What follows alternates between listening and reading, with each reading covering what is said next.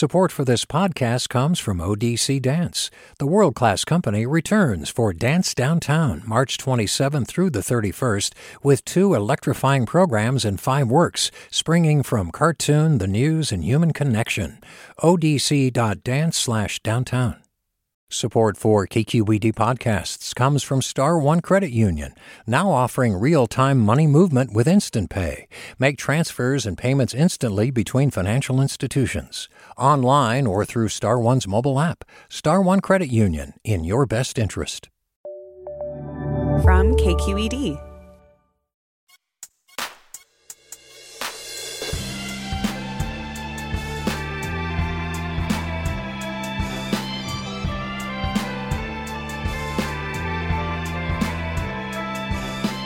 From KQED in San Francisco, I'm Mina Kim. Coming up on Forum, what in our lives sets us up to experience joy? And how does joy make us act and feel? Those are the central questions poet and essayist Ross Gay explores in his new book, Inciting Joy. In essays about gardening, hanging with friends, pickup basketball, and the death of his father, Gay looks at the practices and rituals that make joy available to us, and we'll talk to Gay about the connections between joy and sorrow, and joy and solidarity, and why he says that joy, which gets us to love, is a practice of survival. Join us.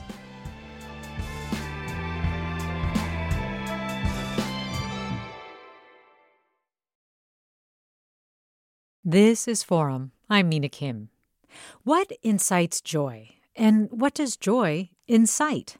Those are questions Ross Gay explores in his new essay collection, where he writes, "Attending to what we hate in common is too often all the rage, and it happens also to be very big business.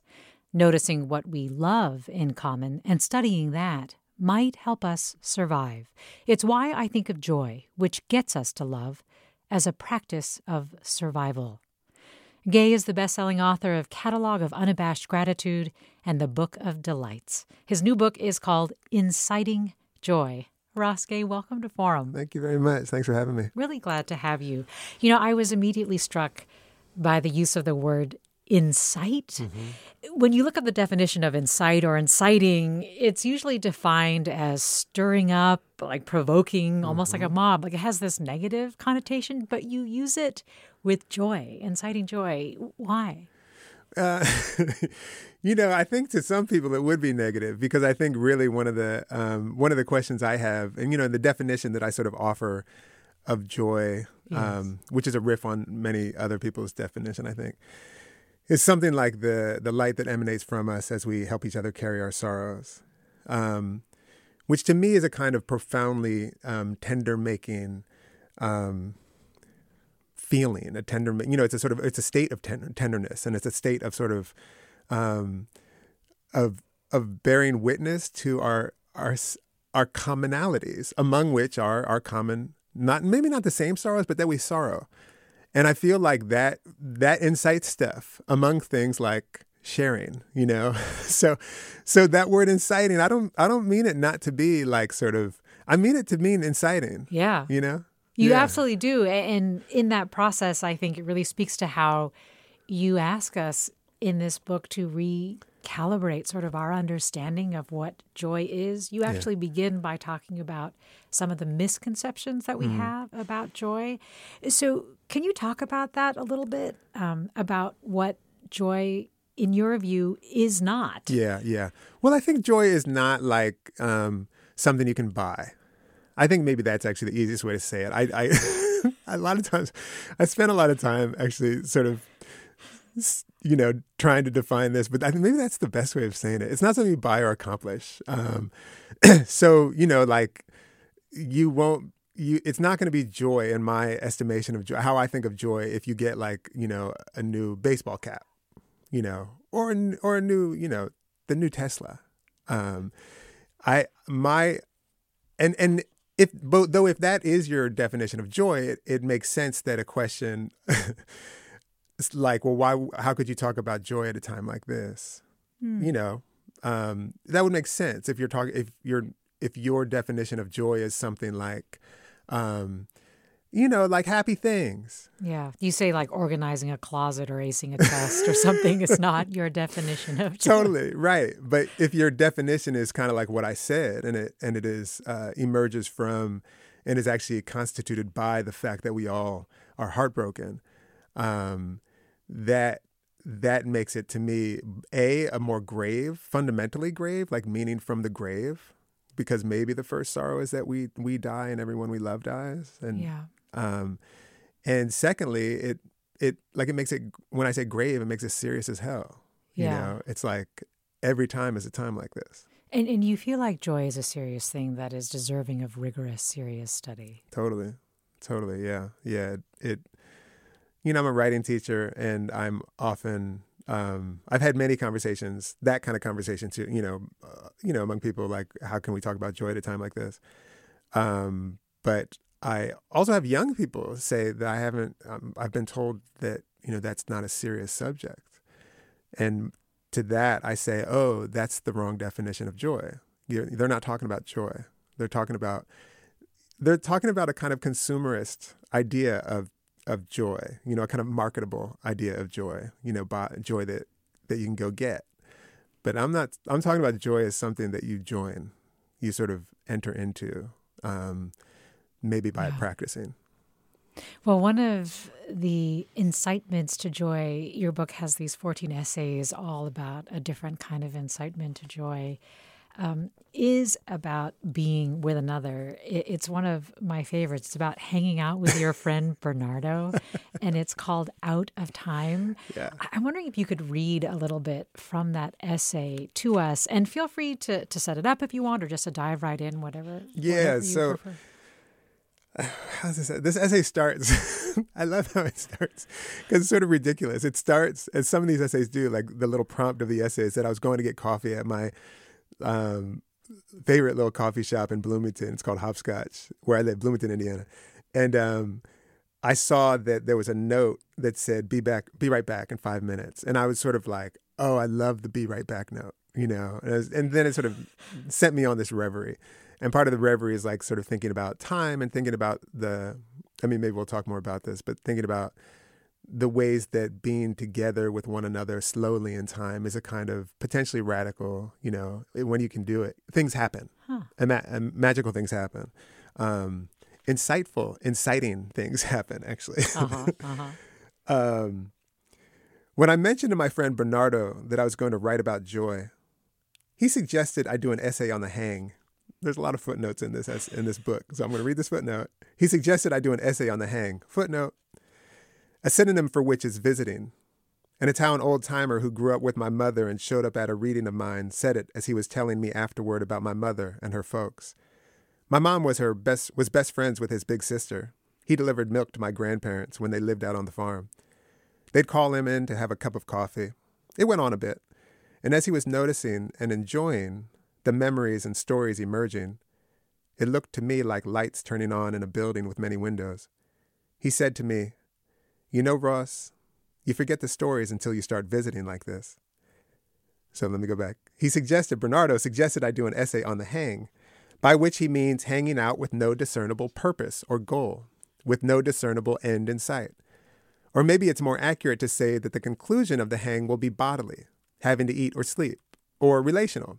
Got to go home to make dinner for my lady, or even earthly. Damn, it's getting dark and I'm on my bike. I better go. But before I do, Lord, these fireflies. Yo, have you ever heard Nina's version of George Harrison's My Sweet Lord? Come on, let's do that first. Put it on the record player. It was Don's. You won't believe this. Let me tell you, I know few people as good at the hang as Bernardo. When dude sits down on our porch, sometimes after we've worked out, sometimes after we've played ball, sometimes after we've gone over some poems, he will cross his legs and topple into the first of several stories. It is a study in associational narrative logics. And the last thing he's thinking about, I have to tell you this, is that you or he maybe has somewhere to be. The last thing he's looking at is his watch. Everyone's got everything to do. But when you drop into the hang, that's all there is to do. Or how my Filipino friend Patrick Rosal says in his tract on the lateness of Filipinos, quote, flavor is a function of time. That's Ross Gay reading from his new essay collection, Inciting Joy. It really beautifully captures what it feels like when you're in conversation with a friend. You're totally tuned into each other, and just the conversation is flowing really organically. I think one of the questions that came out of this for me was, is there a relationship between unmarked time and joy? And I think you hinted that there is in your view, but I'm wondering what you have to say about that. And when you say unmarked time, what do you mean? Meaning where you're not checking it, where you're not aware of it, where you're not saying, this is what I got to do next. Totally. And one of the things that I sort of wonder about in the book is that is the ways that being in this unmarked time, as you say, I like that, unmarked time. It actually allows us to sort of get to know each other in a kind of unboundaried way, you know, and so often it feels like we're cordoning off our sort of amount of time that we're able to be with one another, or the amount of sort of the depth of our conversation in a way, the depth of our potential to getting close, and when you don't do that, then it feels, I don't know. My experience is that when we don't do that, you know, like, maybe it's something like this too. Like, I teach, so actually, like, there's these moments of sort of where time gets messed with in classrooms periodically. You go over stuff, you take too long and stuff, where you spill over into these kind of depths of connection that you didn't know were there. So if you think about that, and, you know, if joy is sort of fundamentally about connection, and witnessing and attending to and maybe really caring for our connection, then I think absolutely, you know, and I feel like that is profoundly important, actually, that the possibility of being with each other without, like, I'm going to say it like this, I don't know if this is right, but urgently without urgency, something like that, you know.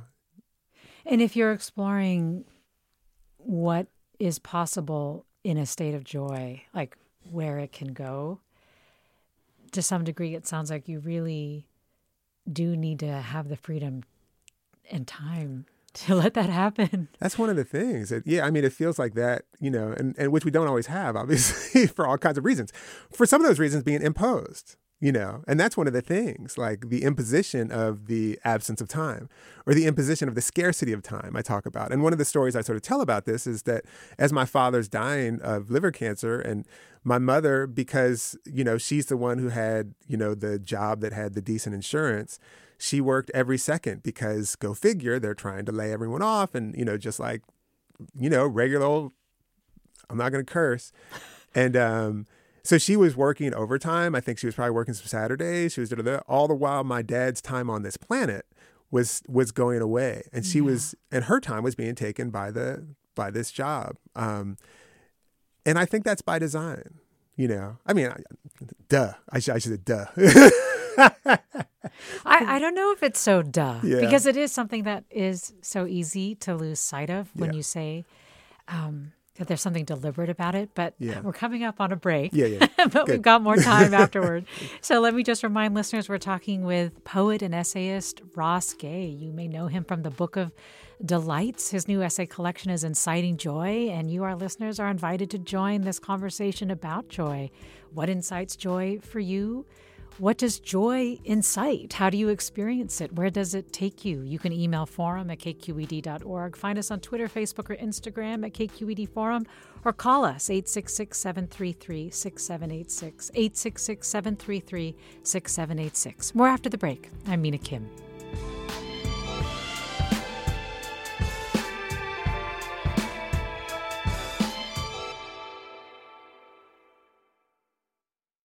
This is Barbara Leslie, President of the Oakland Port Commission. Oakland International Airport, OAK, is proud to bring you this podcast of KQED's Forum.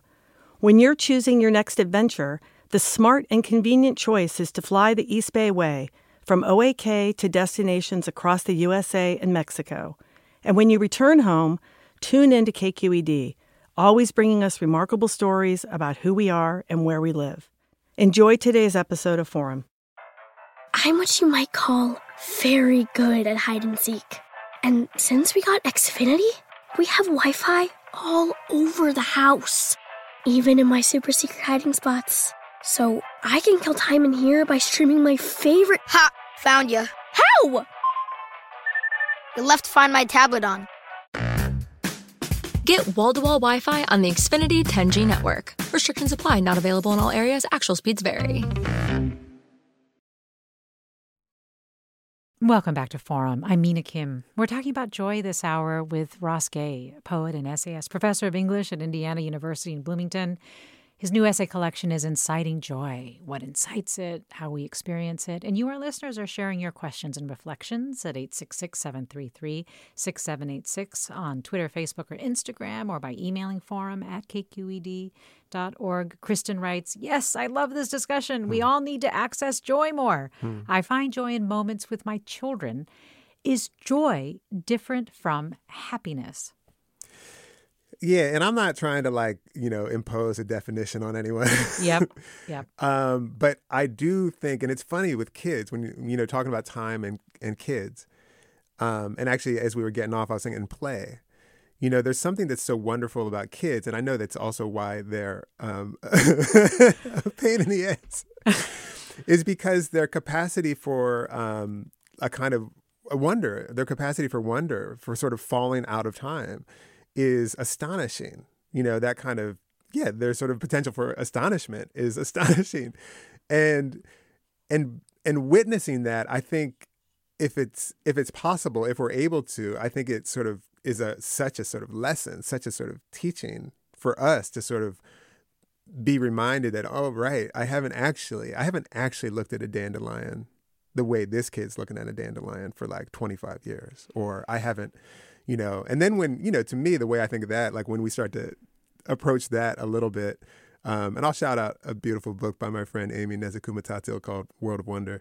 When we start to sort of do that, then to me, everything becomes unknown. When you look the way a child looks at, the birds circling overhead, you realize, oh, I don't know anything, which is a kind of groundlessness that I think actually encourages us to sort of reach to one another and be like, whoa, you probably don't either. So let's get together. Yeah. And I like your point about how you don't prescribe a definition. You really are just suggesting possible definitions. And to explore those, one of the ones that you explore is the connection between joy and sorrow. Yeah. And just before the break, you mentioned your father dying of liver cancer. And it's in an essay that you wrote called Through Tears I Saw. And I think it can be hard for some of us to conceive of the death of someone as an incitement to joy. Mm-hmm. But could you talk about that connection for you? Yeah, for sure. And I was recently talking about this, and someone made a great point, and they were like, was it in the moment, was it an incitement to joy? Or in retrospect, was it an incitement to joy? And this essay, it tells a lot about me and my dad's relationship, which was deep and loving and abiding and, like a regular, complicated, difficult relationship. But it sort of tells intensely the last 5 or so months of his life.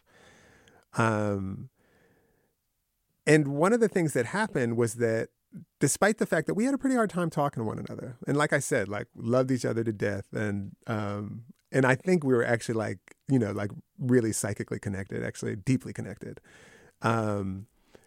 We had a hard time often being together, and then suddenly he was dying, and suddenly I was able to, so I moved in, and we were immediately sort of physically very close, and the close, it's sort of like I was sort of with him, me and my mother, and other people too, my Nana, my brother,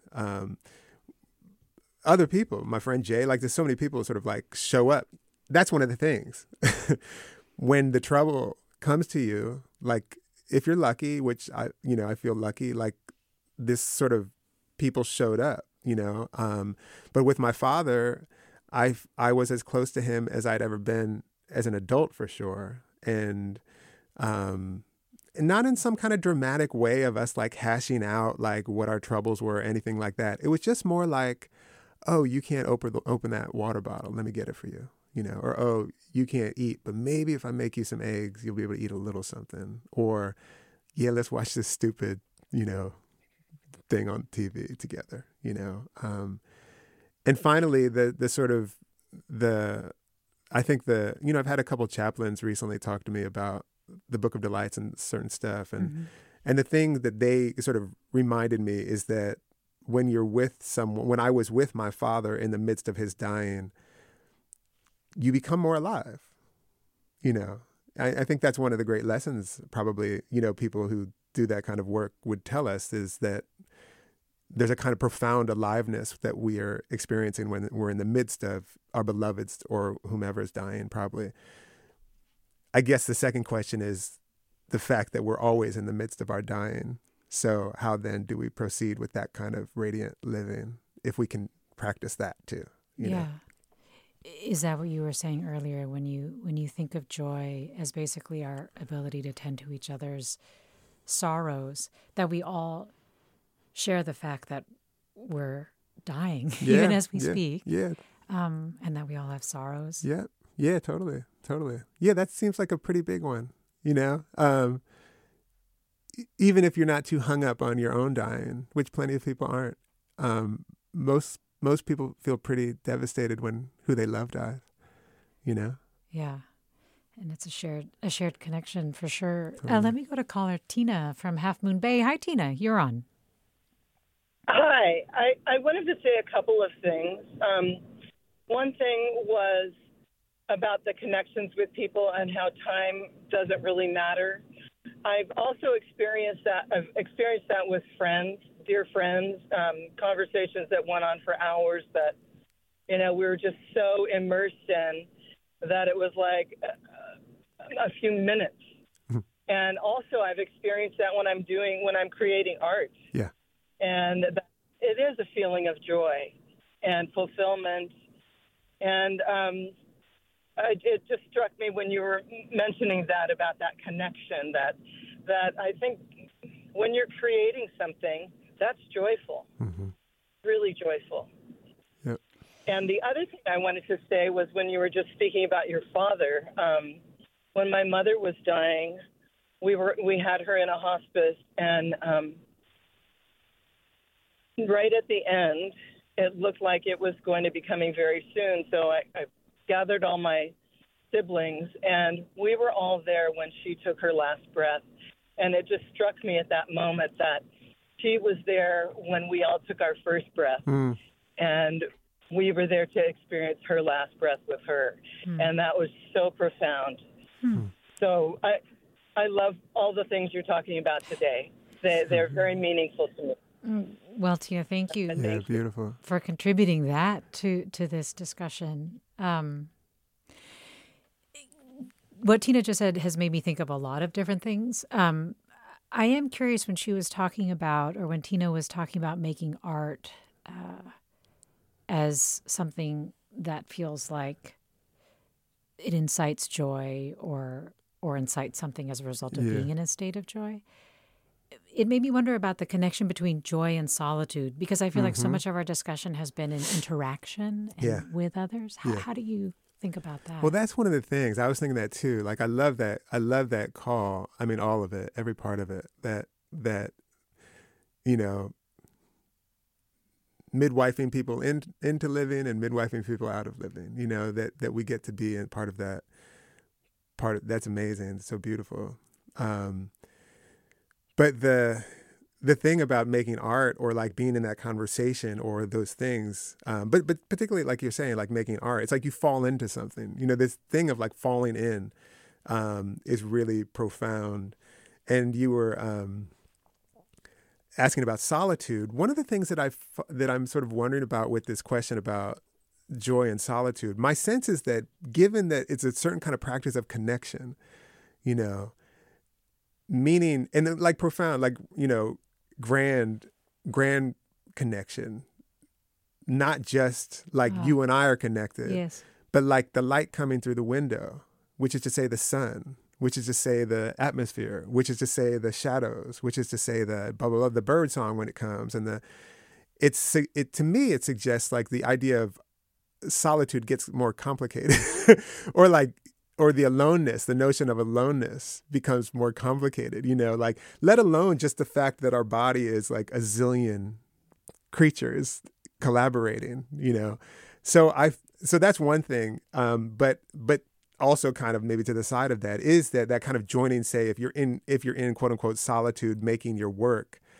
For me, like I'm a writer, I am joining all of the voices who have spoken that I've heard.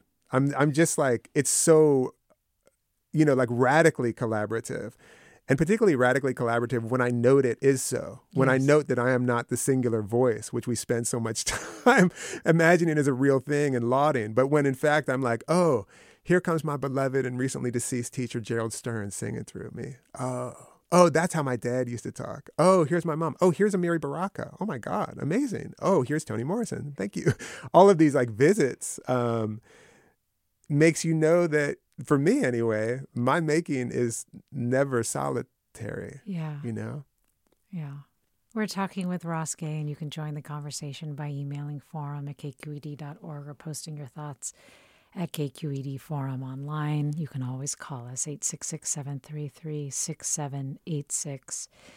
You mentioned Tina's call also made you think about midwifing people out of life.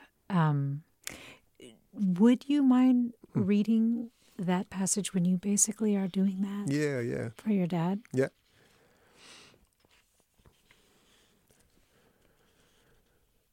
And this is sort of the end of the essay. And, we're just like trying and hoping and this is toward the end there.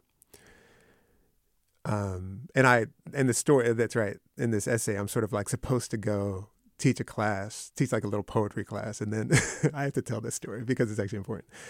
And I decide, because me and my brother had just been visiting, me, my mom, and my brother had just been visiting him. And we were like, he's so weak. We got to like get him stronger. And I get in my head, oh yeah, because I was a coach. I was like, that's what I do. I'm going to get this dude stronger. And I went by like the sporting goods store and I got the little hand strengtheners and some bands. And I mapped out this whole program on my drive down there. And when I arrived, he was being taken away his kidneys were failing. When they finally said I could go see him and walked me in my father's room, it was nearly quiet. It was nearly silent. No Judge Judy, no ESPN, no TV at all.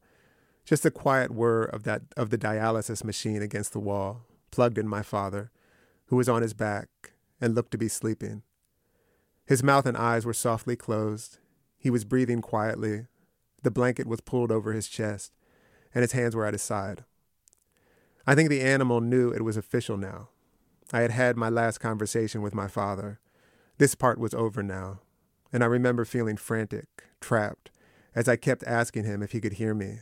My hand was on his chest. I was shaking him just a little, asking if he could hear me. Dad, can you hear me? And he stayed sleeping quietly. Can you hear me, Dad? Can you hear me?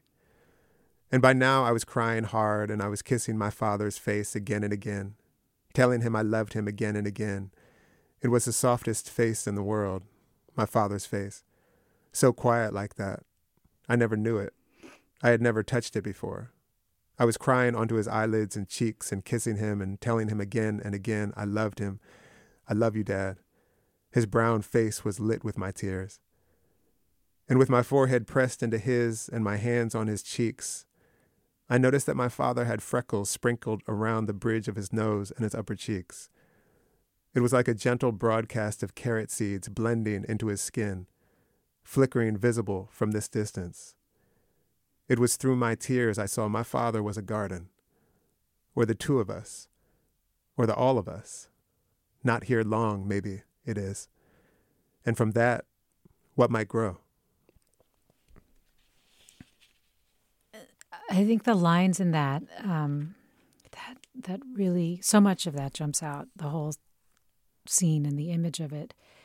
But when you say it was like a gentle broadcast of carrot seeds, and then you say, through my tears, I saw my father was a garden, that was really profound. And then, of course, a little bit later, we see that you do a whole essay on gardening and meditation.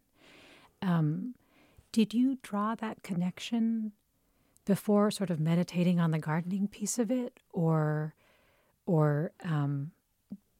did that happened for you where you connected it in that moment to a garden? Yeah, it's a great question. It's kind of a neat process question too, like writing process question. Because basically, I was trying to describe my father's freckles. And I was like, oh, they're like seeds. They look like seeds. And then the next thing is like, oh, he's a garden.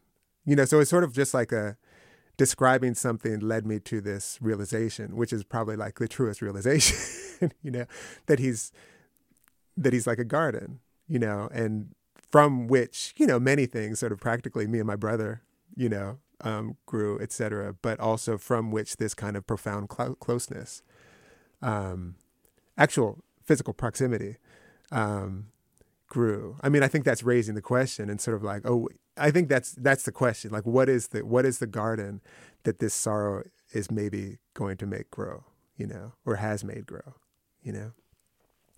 But yeah, that's one of those strange fortuitousnesses, if that's a word, in writing where you are led to a kind of realization, or an understanding. Well, Jesse writes, my fondest and first feeling of joy was visiting my grandmother. She loved gardening and crocheting. She often recalled a memory of a day she was gardening when she spotted small walking feet on the other side of the picket fence in front of her house. She thought to herself, who'd let this little kid walk alone along such a busy street? When all of a sudden the gate swung open, only for her to realize that it was 4-year-old me. She asked what I was doing walking by myself, and I said, I want to visit my grandma. She would chuckle with pride. Our visits always brought us both joy. I continued to visit her every chance I got, all the way until she died. It's kind of amazing that we got this comment about gardening and about a grandmother who passed right in that moment. I think the other piece of the way that you ask us to think about gardening is, I mean, in some ways it's a solitary act when you are gardening, but you really focus on the communal act of gardening. And we're coming up on a break, but I'm wondering if you just want to say a little bit about how that struck you. Well, again, there's nothing better than a garden to show you that you're never alone. There's nothing better than a garden. And, but I've for sure been part of a handful of really important kind of gardening or orcharding kind of collective things that have shown me, not only how to do this stuff, how to plant things together, but also have shown me this sort of reminded me that, my garden, for instance, and I go on about this, that like fully a third of what grows in my garden comes from people I can name, 100% of it comes from elsewhere, from other kindnesses. But, I can be like, oh yeah, those black raspberries, those are Bryce's, and, it's the sweetgrass, and on and on and on. I can do that forever. But then, there's also these sort of more, I was going to say more practical. That's very practical. But there are these other ways that I've just been in community gardening that has completely changed my life too. Yeah. After the break, I'd love for you to read a little bit from that essay too, if you wouldn't mind. Yep. Again, we're talking with writer, poet, essayist Ross Gay. His new essay collection is Inciting Joy. You, our listeners, join the conversation with your reflections, the things that are being, that this conversation is inciting for you. Hopefully it's from a place of joy. By emailing forum@kqed.org or posting your thoughts on Twitter, Facebook, or Instagram at KQED Forum. And we'll get to your calls also after the break. Stay with us. I'm Mina Kim.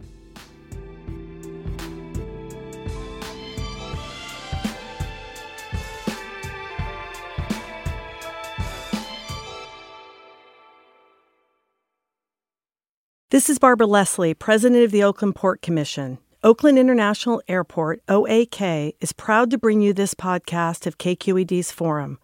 When you're choosing your next adventure, the smart and convenient choice is to fly the East Bay Way, from OAK to destinations across the USA and Mexico. And when you return home, tune in to KQED, always bringing us remarkable stories about who we are and where we live. Enjoy today's episode of Forum. I'm what you might call very good at hide and seek. And since we got Xfinity, we have Wi-Fi all over the house, even in my super secret hiding spots. So I can kill time in here by streaming my favorite... Ha! Found you. How? You left Find My tablet on. Get wall-to-wall Wi-Fi on the Xfinity 10G network. Restrictions apply. Not available in all areas. Actual speeds vary. Welcome back to Forum. I'm Mina Kim. We're talking with Ross Gay, who I should mention appears in person and online at Book Passage in Corte Madera tonight at 6 p.m. You, our listeners, can ask your questions, share your comments, and join us now at 866-733-6786. Let me go to Chris in Oakland. Hi, Chris. You're on. Hi. I was really struck by the earlier conversation about experiencing joy in the hang, and what that brought up for me was this. I'm personally in the midst of both a major life and career transition, and I find myself with a lot of so-called unmarked time.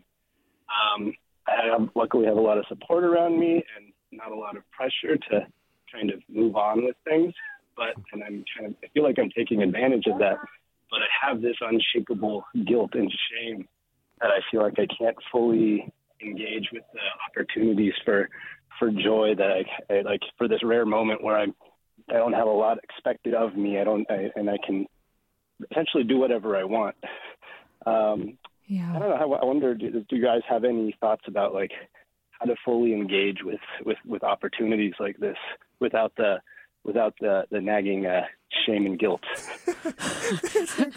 Thanks, Chris. That's so great. I heard a kid talk back there too. I don't have advice, but I will say it's so funny because it's such a common experience. Like it's such a common experience. Yeah. And it's almost like it's a kind of penance. You have to pay a penance for like, having whatever it is, but yeah, I just want to acknowledge like, yeah, I know. I know too. It reminds me a little bit also when what comes up for you, even when we're talking about gardening or when you were talking about gardening, is this sense of gardening as a privilege. Mm-hmm. And, people are asking, or you're thinking about, well, it's a privilege to be able to garden. Mm-hmm. And so there's almost this sense of, I don't know if guilt is the right word.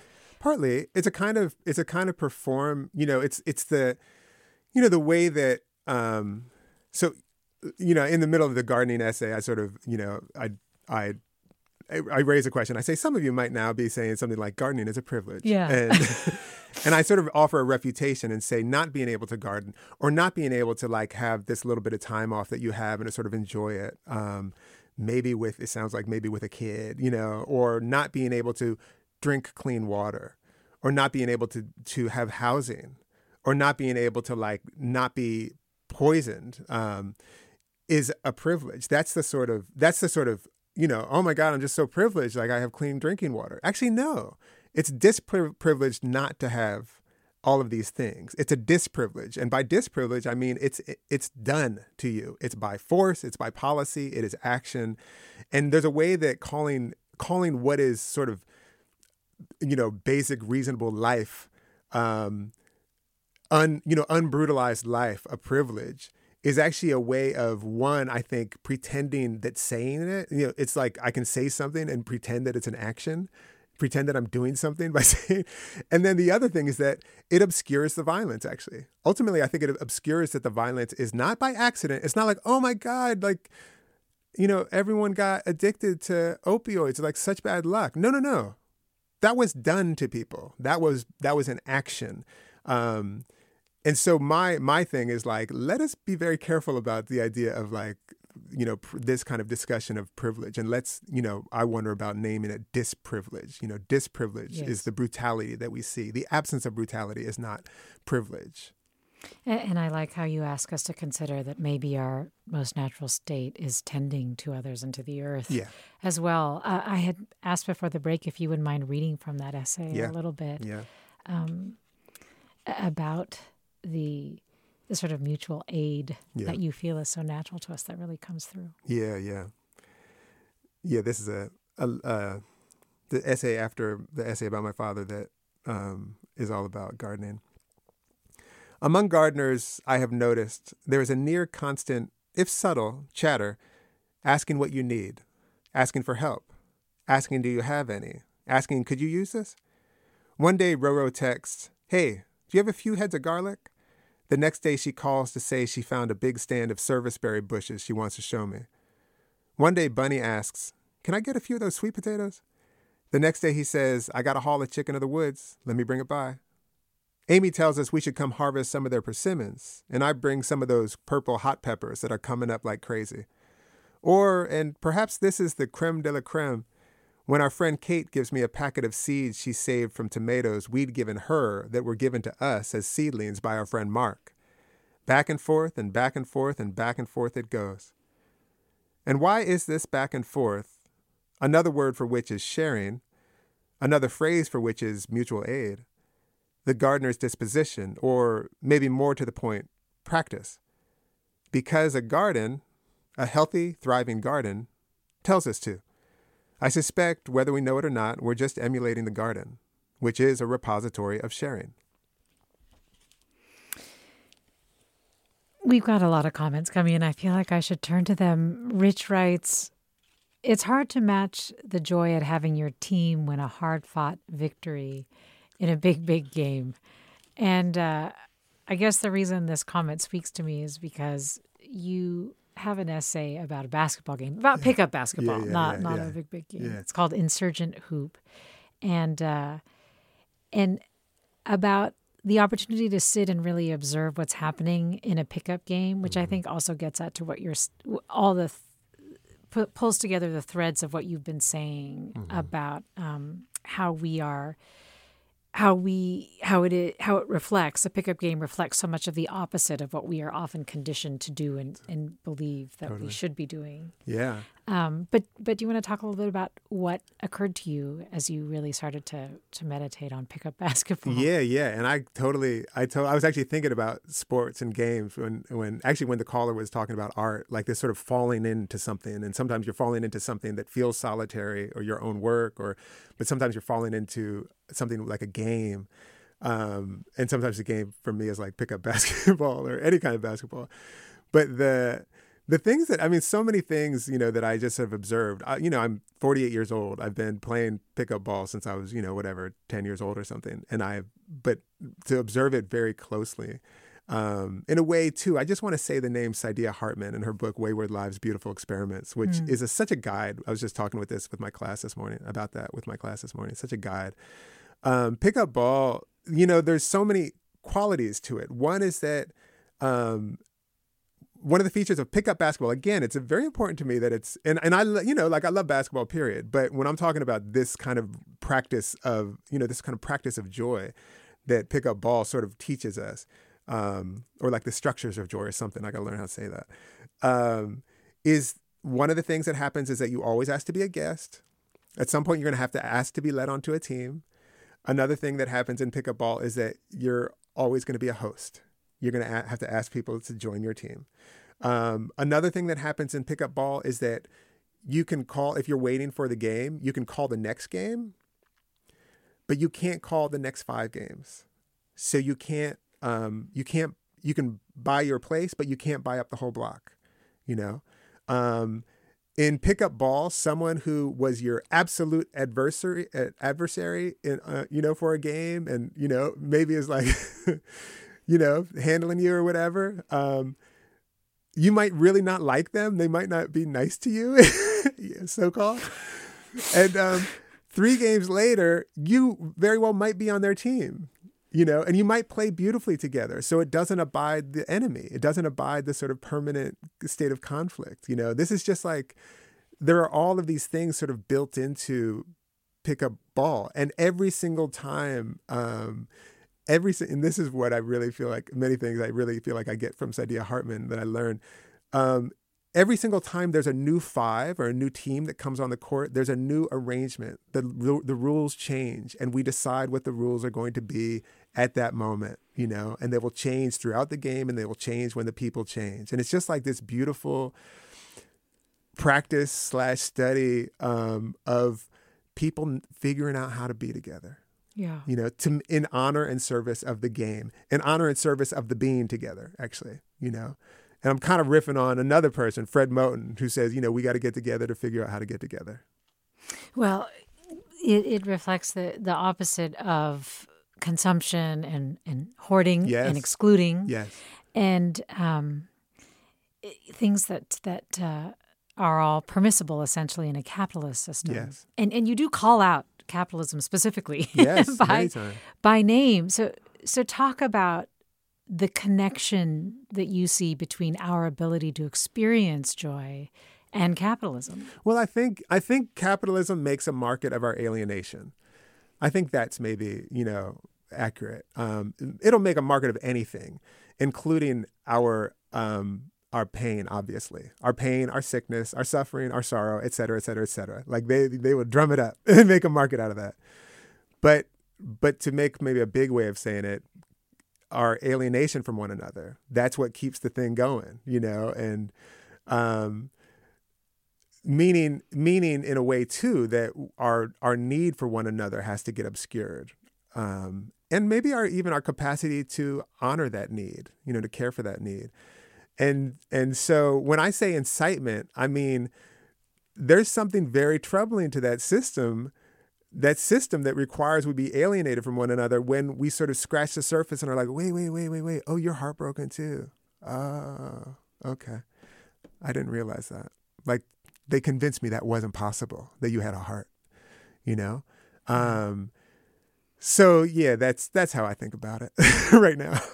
Yeah. And so yeah, get provoked. Yeah. Well, and when I say it's disruptive too, like very practically, it's like you might be more inclined to share stuff. That's all. That even just that. Like if you're more inclined to share your lawnmower, if you're more inclined to share your house, if you're more inclined to share your food, you're more inclined to share your everything. That troubles a system that valorizes hoarding. Yeah. Well, Tamara writes, being at any event attended by hundreds or thousands of people, a sporting event, a concert, a rally, and singing together under a wide open sky, just belting it out in unison as one, nothing brings me greater delight. I swear many of the world's problems could be solved if we could sing together more. Tamara also wants us to know, I have the Book of Delights, and it is indeed delightful. We are talking with the author of the Book of Delights, but who has a new collection of essays called Inciting Joy, and that's Ross Gay, poet and essayist. And you are listening to Forum. I'm Mina Kim. Another listener, Eric, writes, my dear late friend Gabriel devoted his life to working with victims of genocide. His favorite quote that he always shared was by Joseph Campbell. Participate joyfully in the sorrows of the world. We cannot cure the world of sorrows, but we can choose to live in joy. Wow, beautiful. You talk, especially at the beginning in the introduction of the book, about letting sorrow in. And we touched on the connection between joy and sorrow. But what do you mean by letting sorrow in? I kind of wonder if, I'm still trying to understand this better, but my inclination in my own experience is that the more I'm able to sort of witness and, bear witness to and honor and love, care for my own sorrows, not be terrified by them and maybe not be alienated from them, actually, the more likely it is or possible it is that I could care for yours, and not be terrified of your sorrow. And I feel, again, speaking for myself as the first subject, I'm like, I know from experience that paying attention or honoring or even acknowledging my own heartbreak can be terrifying, and I feel like I've probably in many ways been acculturated, to be like that. I don't think it's special for us to be sort of deeply alienated from our heartbreak.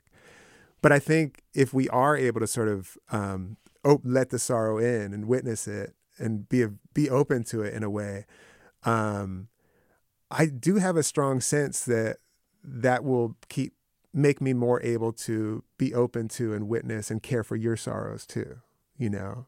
So I do feel like, yeah, it's like taking care of yourself a little bit, or witnessing your own heartbreak to be able to witness others' heartbreaks. And care for, not just witness, I mean, but care for. Yeah. Let me go to Carol in Foster City. Carol, thanks for waiting. Go right ahead. Hi. Well, after the important things he said, I feel a little trivial, but it still was my joy.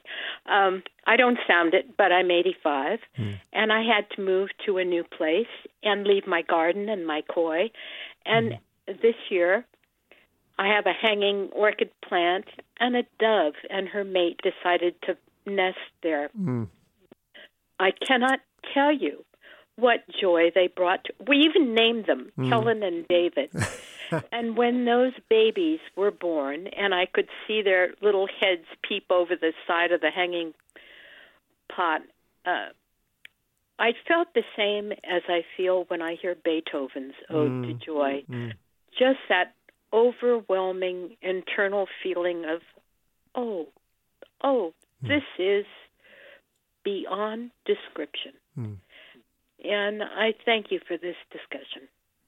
Thank you. Thank you, Carol. I love that. I love that she identified that, or that Carol identified that. Do you... Well, I have two questions, and we don't have enough time, so you can maybe pick. Okay. One is, I wonder about making joy a practice. The other question that I have is, I couldn't help noticing your books have been on gratitude, delight, and now joy. And I'm wondering about what being in that space, being forced to be in that space and really thinking about them to produce a book, what that has done for you. So you can pick either of those two questions to answer. Yeah. First, I want to say my mother, too, had at her apartment, had birds move into her impatiens, I think. And same thing. It was just like incredible. Yeah. I think the... what was the first one you asked? The first one was making joy a practice. Like, have you found Yeah. I feel like that's a longer kind of, and it requires a bunch of us to talk about that. But maybe the second one, there's something just very like sort of, it's funny. Like I feel like there's some kind of moving in my body about like that, what it means to have been deeply kind of figuring out this.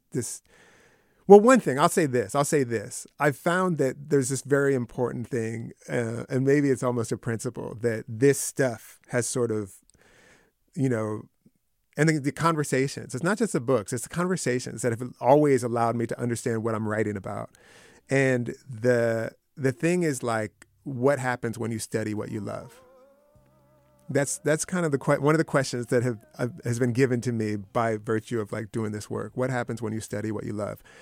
That's a very complicated question, I think, and it's open-ended in a certain kind of way.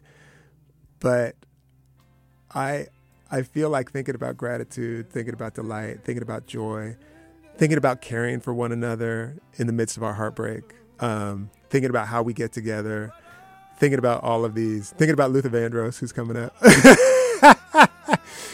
Study what does it mean when we study what we love? Yeah. What happens to our hearts, Well, Ross Gay, thanks for the hang. This was awesome. Same.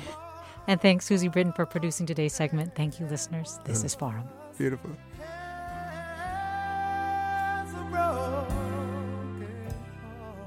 Funds for the production of Forum are provided by the members of KQED Public Radio, the Germanicos Foundation, the Generosity Foundation, and the Heising Simons Foundation. This is Barbara Leslie, President of the Oakland Port Commission. Oakland International Airport, OAK, is proud to bring you this podcast of KQED's Forum. When you're choosing your next adventure, the smart and convenient choice is to fly the East Bay Way, from OAK to destinations across the USA and Mexico.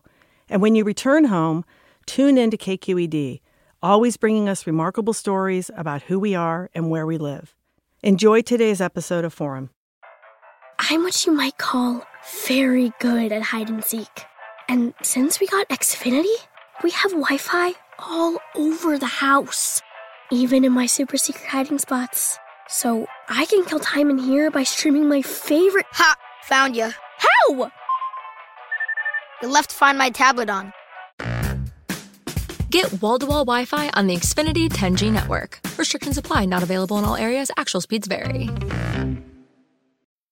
Hey, I'm Brian Stelter, and I hope you'll join me on Inside the Hive from Vanity Fair.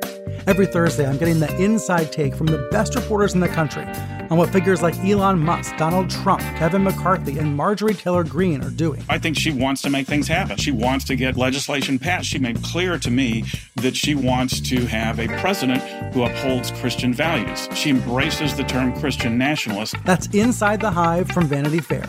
Available wherever you get your podcasts.